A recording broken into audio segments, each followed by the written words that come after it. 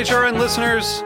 As we celebrate our 15th year, we are deepening our commitment to giving voice to the next generation of food systems storytellers, and we need your help. Our internship and fellowship programs help activate new possibilities for underrepresented and underestimated young people through experiential journalism, audio engineering, and production training. Through these unique programs, HRN helps food equity stewards build essential workforce readiness skills that expand their potential and foster economic mobility. Please consider supporting these critical programs. And with a minimum donation, you can be entered to win a dinner for two at an amazing restaurant in one of 8 cities and tickets to a concert at a great venue in one of those cities. We have incredible partners across the country who have donated, as they also share our passion for helping to educate the next generation of food systems storytellers. Check out heritageradionetwork.org/15 to donate and enter to win today. That's heritageradionetwork.org/15 to donate and enter to win today. And make sure you donate before March 31st. Thank you. This episode is brought to you by Rancho Gordo, growing the best and most interesting heirloom beans available. Learn more at ranchogordo.com. It's time for lunch. Welcome to Time for Lunch. This is a place to learn about eating, cooking, enjoying, and sometimes playing with your food. Each episode, we cover a new subject. I'm Hannah Forden. And I'm Harry Rosenblum. Tune in for food, fun, and flavor. We have a special guest here for lunch, and it's up to you to guess who they are and what the theme of today's episode is. Ready? What shape are you? This is a tricky one, especially right now. I'm a concept or kind of an institution. Huh. Are you grown or made? Both. Most of the time, I'm defined by the space I'm in, but what makes me so special are the people that gather together with me each year. And what's your job? To bring young people together to learn and grow and eat together. Huh. What are you made of? Well, sometimes I've made of bricks or concrete or wood, but sometimes, and maybe for a lot of listeners, I exist at home, especially this year. I'm an important part of your life from the fall through the late spring. Oh, this is hard. Can I have a little hint? Right now, a lot of our listeners are transitioning from summer vacation to another important part of their year. Oh, back to school. This week, we're going back to school, and that means a lot of different things to different people depending on where you live. Regardless of where you go to school, in a big building or maybe in your living room, lunchtime is always a big part of the day. Eating lunch during the school day keeps your brain and body full of energy. The brain uses more energy than any other part of the body, and you need a lot of energy to keep learning and growing and making friends. So, Harry, when you were in school, what did you like to bring for lunch, or did you eat lunch from the cafeteria? So I used to bring my lunch to school pretty much every day. I would often have a sandwich and some fruit and some carrot sticks or celery sticks. Sometimes I would bring soup in a thermos in the winter. I really used to love doing that on a cold day. You could open it up and it would be nice and warm. But I was always jealous of people who got to eat lunch in the cafeteria until I was in high school, and the school lunch was terrible. Oh, no! But I think school lunches have gotten a lot better since we were kids. Did you bring your lunch or did you eat from the cafeteria? I did a little bit of both. Growing up, my mom was a teacher, and so we both went to the same school every day. And sometimes my mom would pack us a lunch, and sometimes we would grab something from the cafeteria. I was lucky because the food at my school was pretty good. I remember there was pretty good mac and cheese, and on Fridays, we could get pizza, which was very exciting. But when I was really little, I used to always pack my lunch, and because the food I brought was maybe different than the food that other kids brought. It maybe smelled different or looked different or was a different texture. I used to get made fun of because my food maybe smelled strange or looked strange, and that always made me feel sad. So going forward, I always made a point to always ask questions about what other people were eating and not make judgments, because sometimes things taste a lot better than they look, and I always like to try new things.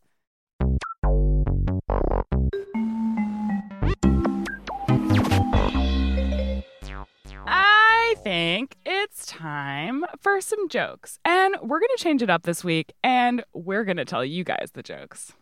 I think that's a great idea. What's it called when two people have the same thing for lunch? I don't know, Harry. What is it called? A cuisine-kadink.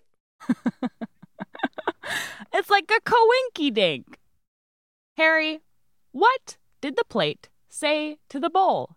I don't know. What did the plate say to the bowl? Lunch is on me. What did the leopard say after lunch? I'm not sure. What did he say? That hit the spot. Now it's time for our question of the day.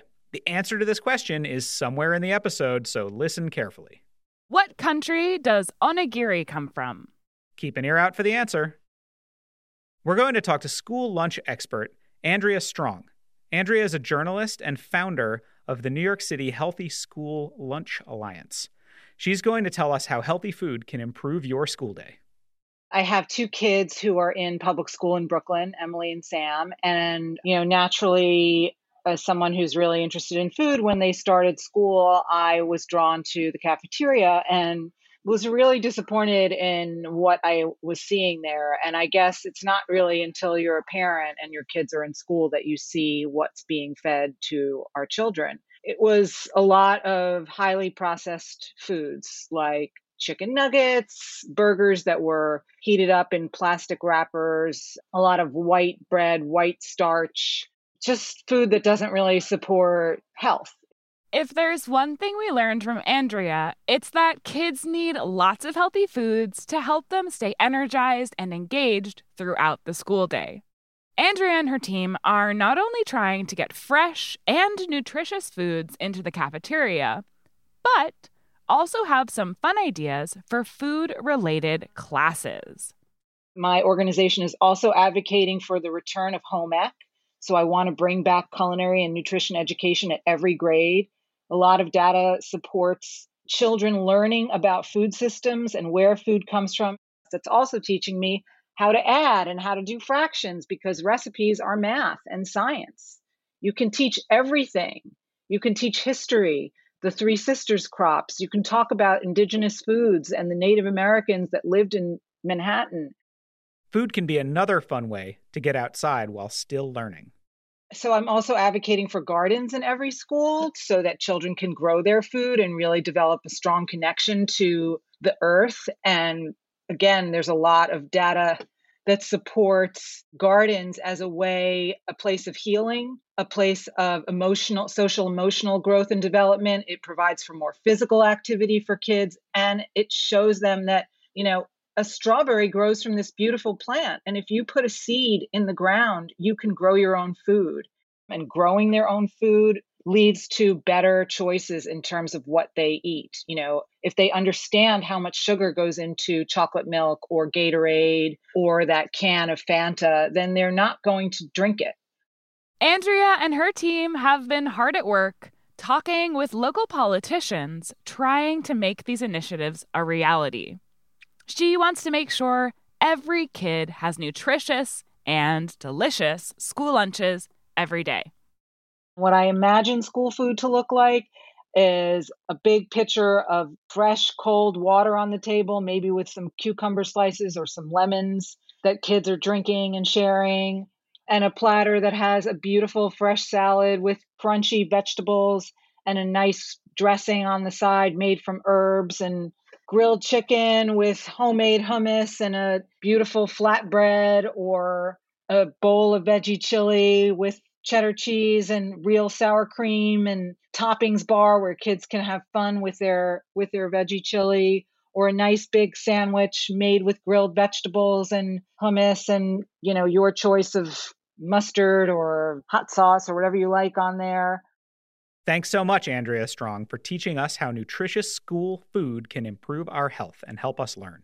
To learn more about the New York City Healthy School Lunch Alliance and Andrea's other work, visit her website, andreastrong.com. We'll be right back with some very special fun facts after a quick break. This episode is brought to you by Rancho Gordo. Over the past 19 years, Rancho Gordo has led the revival of heirloom beans, taking the lowly bean from a healthy but neglected member of the vegetable family to a near superstar status ingredient. From growing the best and most interesting beans available to making sure all crops are fresh and a pleasure to cook with, Rancho Gordo's mission is to encourage cooks to experience and enjoy the unique flavors of heirloom beans. Rancho Gordo produces nearly 30 varieties of heirloom beans and lentils, as well as corn, grains, chilies, and other cooking ingredients. You can learn more at ranchogordo.com. That's RANCHOGORDO.com. Welcome back to Time for Lunch. This week, we're looking at an important part of the school day, lunchtime. We have some very special guests from all over the world: Japan, Ireland, and Thailand. They're going to tell us what a school lunch looks like in their country. I usually bring a lunchbox to school. The grandmother makes the side dishes. The staple food is rice. Sometimes I bring sandwiches. My favorite side dish is seasoned egg and spring rolls. Hi, I'm Daniel and I'm 11, and normally I'd have maybe a bag of popcorn, crackers, and an apple for lunch. I'm TJ, I'm 12, and normally in school I'd eat some sort of sandwich or roll, sometimes with chicken or ham. We can't choose what you want to eat here. There will be a specific menu for each day. We usually have curries, fried eggs, and fried chicken, and we don't have milk during lunch. Thank you so much to Kaudu in Japan, TJ and Daniel in Ireland, and Mew in Thailand for telling us about what they eat for lunch at school.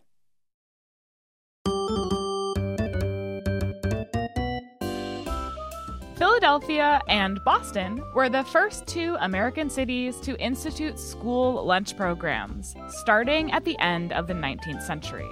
In the earliest days of school lunches in the United States, teachers would heat soup over the fire or stove that they used to warm the classroom.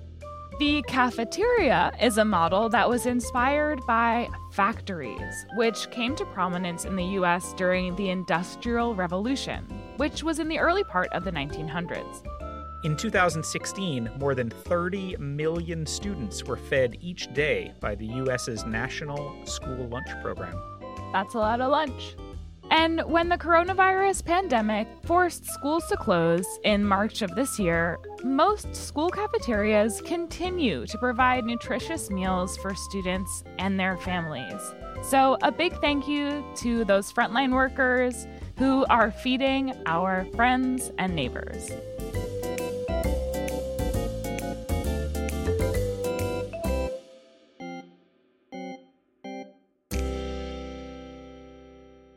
Okay, it's that time, I think. Let's get our wiggles out with a dance break.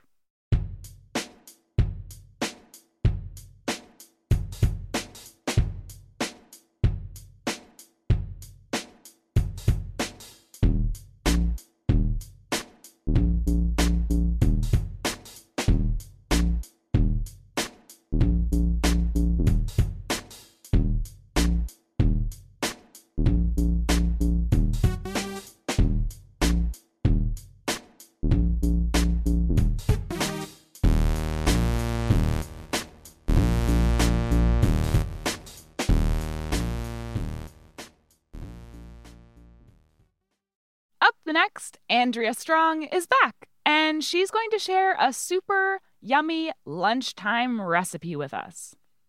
My children love onigiri. That is my go-to school lunch. Onigiri, my kids love Japanese food. Even my son, who's a pretty picky eater and generally likes to eat, pretty plain pasta with tomato sauce or meatballs or chicken cutlets or grilled cheese. And if there's anything, too colorful or spicy on his food, he tends to freak out, but not when it comes to Japanese food. He loves rice balls, and rice balls are super easy for school lunch. You just make your sushi rice. So you can either do it in a rice cooker, which I like because it can sit there for a while. I put it in the night before and then it's ready in the morning. And then you get these onigiri molds from Sunrise Mart at Industry City or, wherever. So you get your molds and then you put your rice in and you sort of treat it like a sandwich. You put a layer of rice on the bottom and then put in whatever you like. My kids Sam likes avocado and cucumber. My daughter would put octopus and pulled pork in hers if she could. But generally for her, I put in, sometimes I put in some smoked trout and cucumber or smoked salmon and avocado or some, leftover grilled chicken. Whatever you have, you can get some furikake, the little, what my kids call the Japanese sprinkles. You can sprinkle some of that on for seasoning and then put your next layer of rice on top, press the mold down, pop it out, and then get your toasted seaweed. If you want to wrap it in seaweed, wrap it up, put it in the lunchbox. I hope that some of you try it and let me know if you like it. Thanks, Andrea. I love making onigiri for my kids for lunch, and it's one of their favorite things. Before we wrap up today's show, we're going to hear a book recommendation from our associate producer, Emily Kunkel. I'm so excited to talk about this week's book recommendation. It's called What's for Lunch? How School Children Eat Around the World by Andrea Curtis. This is a really cool book and looks at lunches from countries like Kenya, England, Peru, and Canada. The great thing about this book is that it has lots of fun facts and teaches you how school lunches can help society beyond preventing hunger. There are so many interesting facts, like, did you know in India, serving meals at schools increased girls' attendance by 30%? In Brazil, 30% of ingredients in school lunches are required to be from local farms. And in England, school absences decreased by 14% with the introduction of a healthy school lunch. Thanks, Emily. At the beginning of the episode, we asked, what country does onigiri come from? And the answer is? My children love onigiri. That is my go-to school lunch. Onigiri, my kids love Japanese food. Thanks for listening to Time for Lunch today. We'll be back next week with more tasty stories. This show is written, produced, edited, and hosted by Harry Rosenblum and Hannah Forden, with engineering by Liam Werner. Emily Kunkel produced and wrote today's episode. Music in this episode was composed by Breakmaster Cylinder, and our Fun Facts theme was created by our very own Liam Werner. Time for Lunch is a production of Heritage Radio Network, the world's pioneer food radio station. Learn more at heritageradionetwork.org. Time for Lunch is powered by Simplecast. And remember to please stay in touch, whether you have a joke you'd like to share or if you'd just like to tell us what you had for school lunch. We'd love to hear from you. You can send us your recipes, poems, book recommendations, or anything else you think we'd like. It's super easy to record yourself using the Voice Memo app on an iPhone, or just send a video. Ask your favorite grown-up to help you. Email us at timeforlunchpodcast@gmail.com. Remember to include your name, age, and address so we can send you a little something in return. Time for Lunch is supported in part by public funds from the New York City Department of Cultural Affairs, in partnership with City Council. Thanks for listening, and good luck going back to school.